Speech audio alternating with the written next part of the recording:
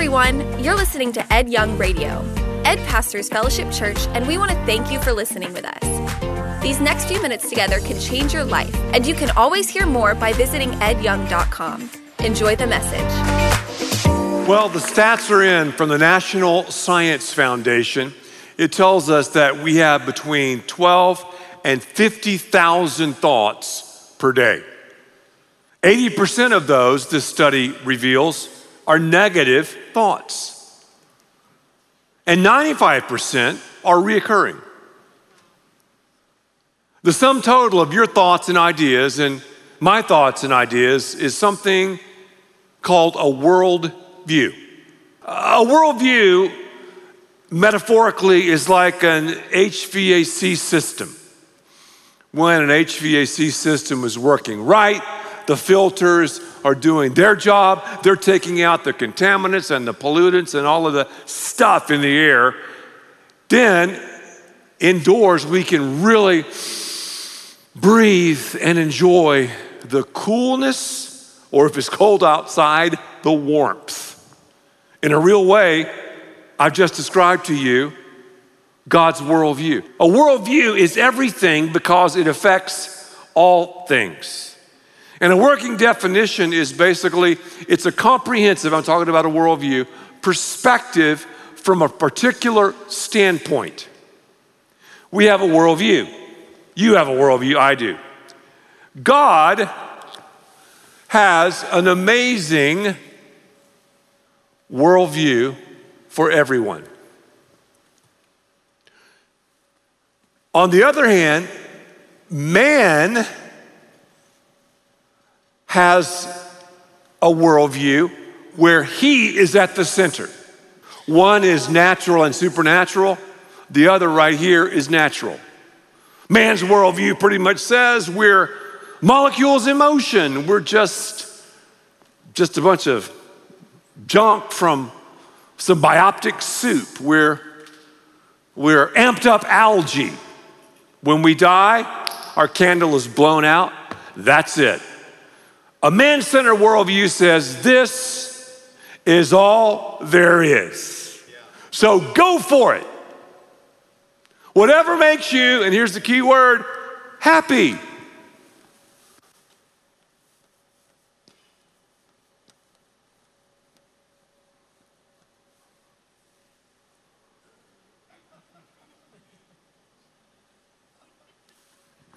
God, though, argues, hey, I've got this worldview for you, and I want you to bow to me and put me at the center of your life, because what's going to happen is you're going to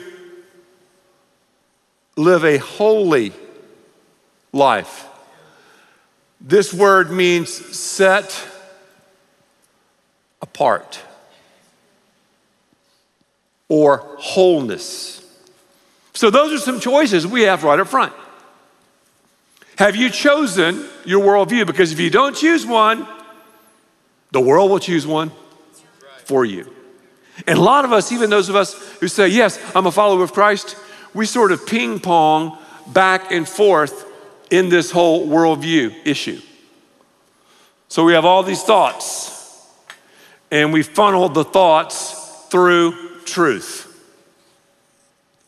So I can put like 50K right here. Those are the thoughts we have. Truth. God's truth is, you could say, absolute. Truth is, listen very carefully, outside of us. Truth is transcendent. God is truth. Truth is transcendent. Truth is outside of time and space. They're absolute truths that are true no matter what circumstance or situation. Truth. Truth. Man, though, says truth is not absolute. Truth is not transcendent. Truth is transitional. It's tenuous. It's relative. This sounds and feels so hip and sexy and politically correct and so cool. It just is illogical. I meet people all the time as we get into discussions about these issues. They'll say, oh, yeah, I believe in truth. What's true to you is truth, and what's true to me is truth. As long as we don't hurt each other, everything is copacetic. Everything is fine and dandy. So you just made a self-refuting statement if you've said truth is relative. That's an absolute statement. What's so ironic is science, of course we know God created science. Science lives and breathes by absolute truth. We live by absolute truth. Doesn't matter if we believe it or not. Doesn't matter if we feel it or not. Doesn't matter how we can argue a case against it. We live by truth. So these thoughts, we funnel them through God's HVAC system, and we have truth. If I'm man-centered on my worldview, truth is relative. It's a moving target. Emotion in this column would be foundational.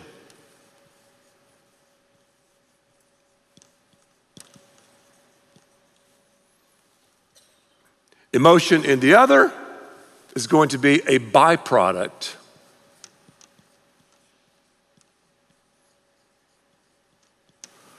of truth. If we live in this column, we have these thoughts and we just simply sort of hopscotch over truth to emotion, and emotion is our foundation. If I feel it, it's true. I want to go with my heart. Your emotions don't lie all the time. Our emotions aren't truthful. Our emotions take us to places, not always, but often, that don't honor God. God has emotions too. We're made in His image. God's emotions are perfect. Yet we have to filter our emotions through truth. But over here, they're foundational. So if I think it, if that's my opinion, then hey, that's the deal. Have you wondered as you look around at the landscape of our culture, have you wondered as you've Google Earth life, you see these people and you're like, facts don't matter. Truth doesn't matter. It's about emotions. If I feel it, it must be real. I would argue that the most important things we do in life don't have feelings with them. The most important things I do every day, I don't feel like doing it. To have a walk with God, to have a Christ-centered marriage, leadership issues, research for speaking. Most of the time, I don't feel it. Obviously, when I make those decisions, when I live by truth, feelings follow. Heck to the yes. It's more, though, commitment followed by feelings on down the line. I'll talk about the results later. as opposed to this short-term high or sexual hit or lie or you rage at someone. Have you ever Googled Earth, this whole thing, and thought about how awesome Christianity is? Have you ever thought about that? We don't think. See, the problem is, and I fall into this category too, I think categorically as a Christian as opposed to comprehensively. So let's just Google Earth for a second and think about the benefits of this Christ-centric worldview. What has Christianity delivered, just with empirical evidence, to our world? The sacredness of marriage. One man, one woman. Doesn't matter how you feel about another sexual practice. It doesn't matter what your opinion is. God has given us this gift. Right. And the church, God's word, the Lord himself champions that. How about a woman's dignity and freedom? That's Christianity. Right. How about the sanctity of life? That's Christianity. Education for all. Who was the creator of mathematics and biology and history? God. We've just kicked him out. And in the 60s, we just tossed out transcendent truth. And take a look at our educational system today. Yeah, what do, moms and dads? We spend a fortune and send our kids off to communistic and socialist and Marxist colleges and universities, and they're just slammed and bombarded and ambushed with this man-centric world view. You think socialism is the answer? I went to Cuba just recently to speak and to spend some time there. It is a hellacious place. I would love to take all the cool, woke Christians and non-Christians down to Havana with me, and I could take you on a 30-minute tour, and you would go, "Born in the USA." You would be going Springsteen. You'd be swimming back. And if you study Marxism, socialism, communism, there's about 100 million graves that will be traced back to that. See, when we have a man-centric worldview, everything is up for grabs. So truth is relative, emotion foundational. Behavior? Well, it's really about me. What makes me look good, what makes me feel good, what gives me pleasure. The God-centric worldview starts with thoughts, ideas.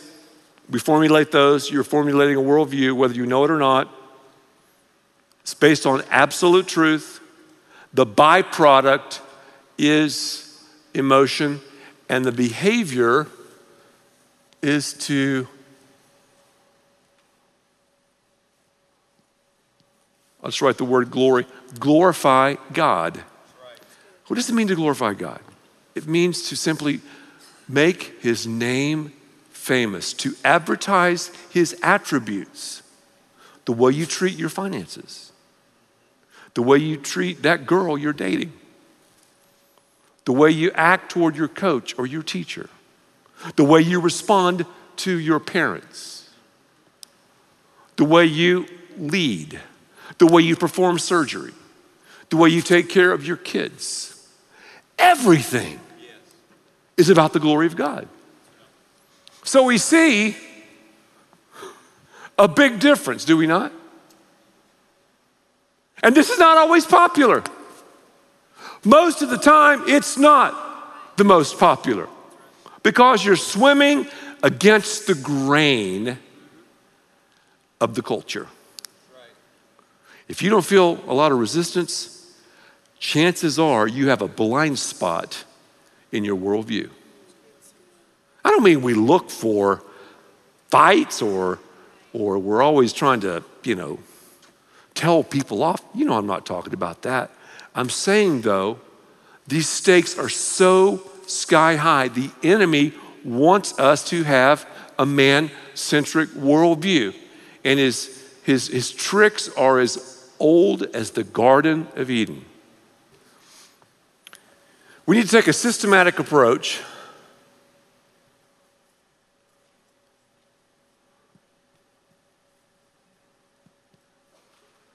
to a worldview. I could even write in cursive. Let's bring cursive back. Because I'm such a terrible speller, I can do all these like little circles and things. And is that an E or an S? Oh, he's got it right. No, I'll probably have it wrong. Here's how you check out a worldview. Logical consistency. I'm just going to run through this. What does it mean, logical consistency? A worldview must have claims that adhere to one another. There must be a cohesiveness. Think about the biblical worldview and compare that to a Buddhist. You won't believe the differences. Empirical adequacy. How about evidence? Do we have evidence that demands a verdict, like Josh McDowell said? Yes, there's empirical evidence. For example, of the death, burial, and resurrection of Jesus. It's there. For example, the Book of Mormon, not one archaeological find substantiates anything in the Book of Mormon. See, we don't know some of those things because we've never taken time to research. Christianity has a strong argument. The third one would be existential relevancy. Christianity answers the big questions of life. The origin question, why am I here? What's the meaning of life? What's wrong on planet Earth? What happens when I die?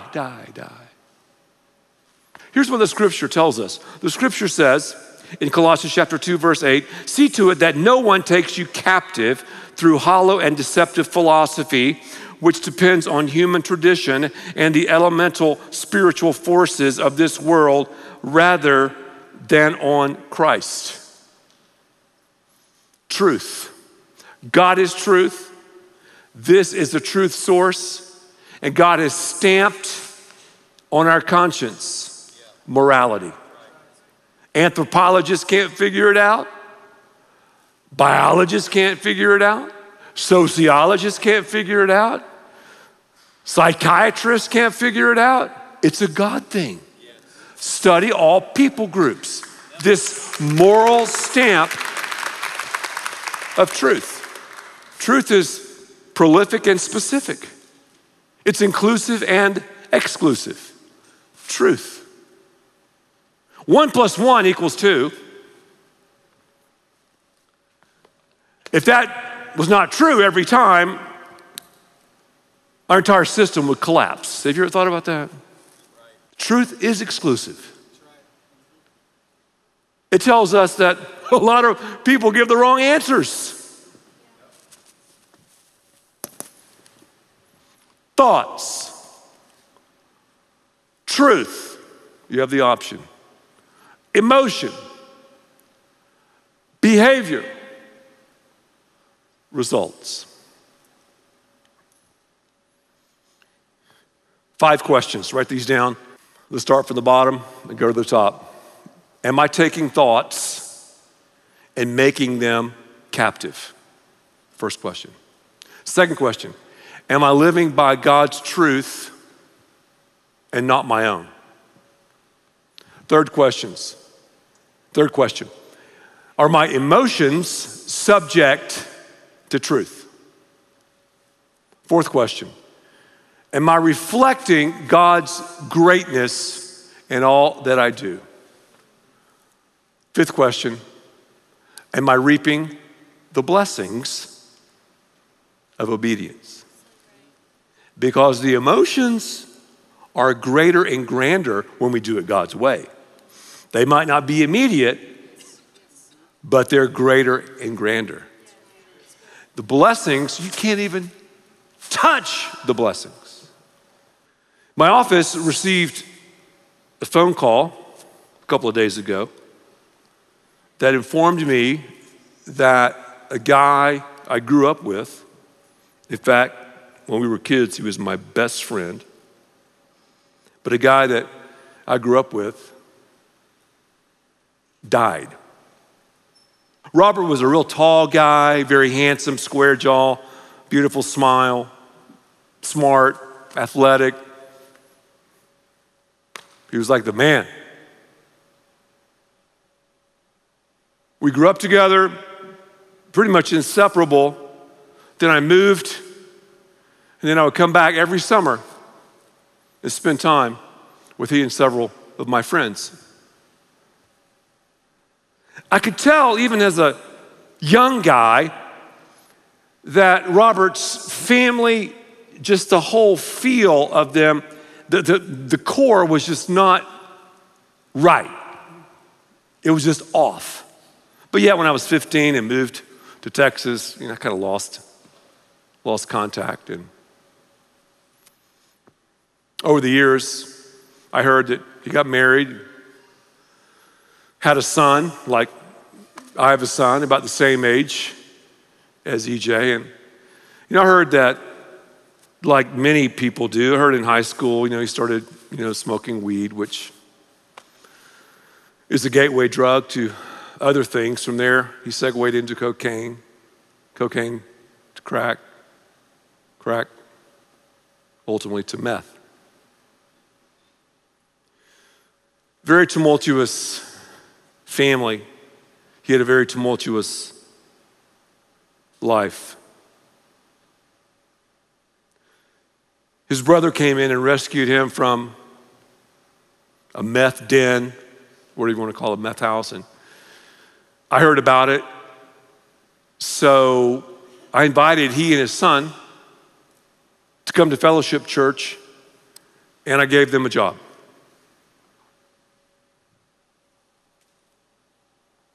Robert, this is your chance, my man. God loves you, has a great purpose for your life. This is your opportunity to do it God's way. He lasted for, he and his son, maybe a month or 6 weeks, and then he started stealing things from us, and I tried to help him out financially, and we just couldn't continue. Several months later, his son died in his arms of an overdose. And then,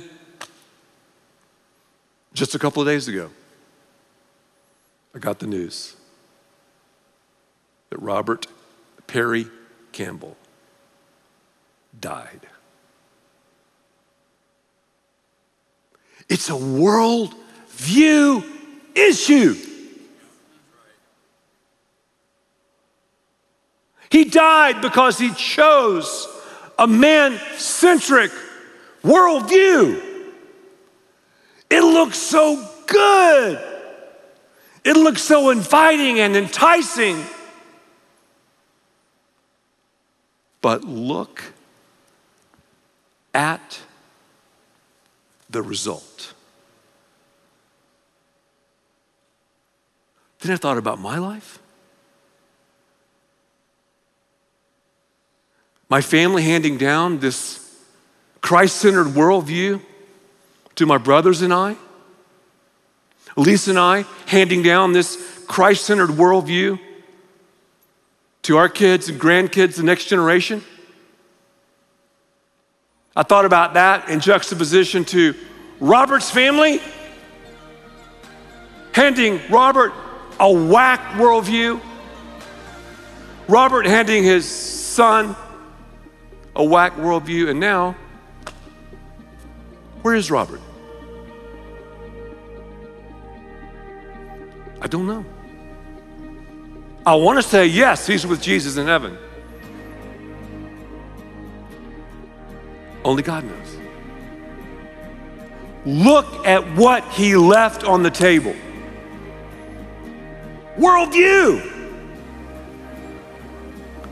Make sure, friends, that you go God's way. Allow his truth to infiltrate your life. Die to yourself, to your dreams, and live for God. And the results will be unbelievable.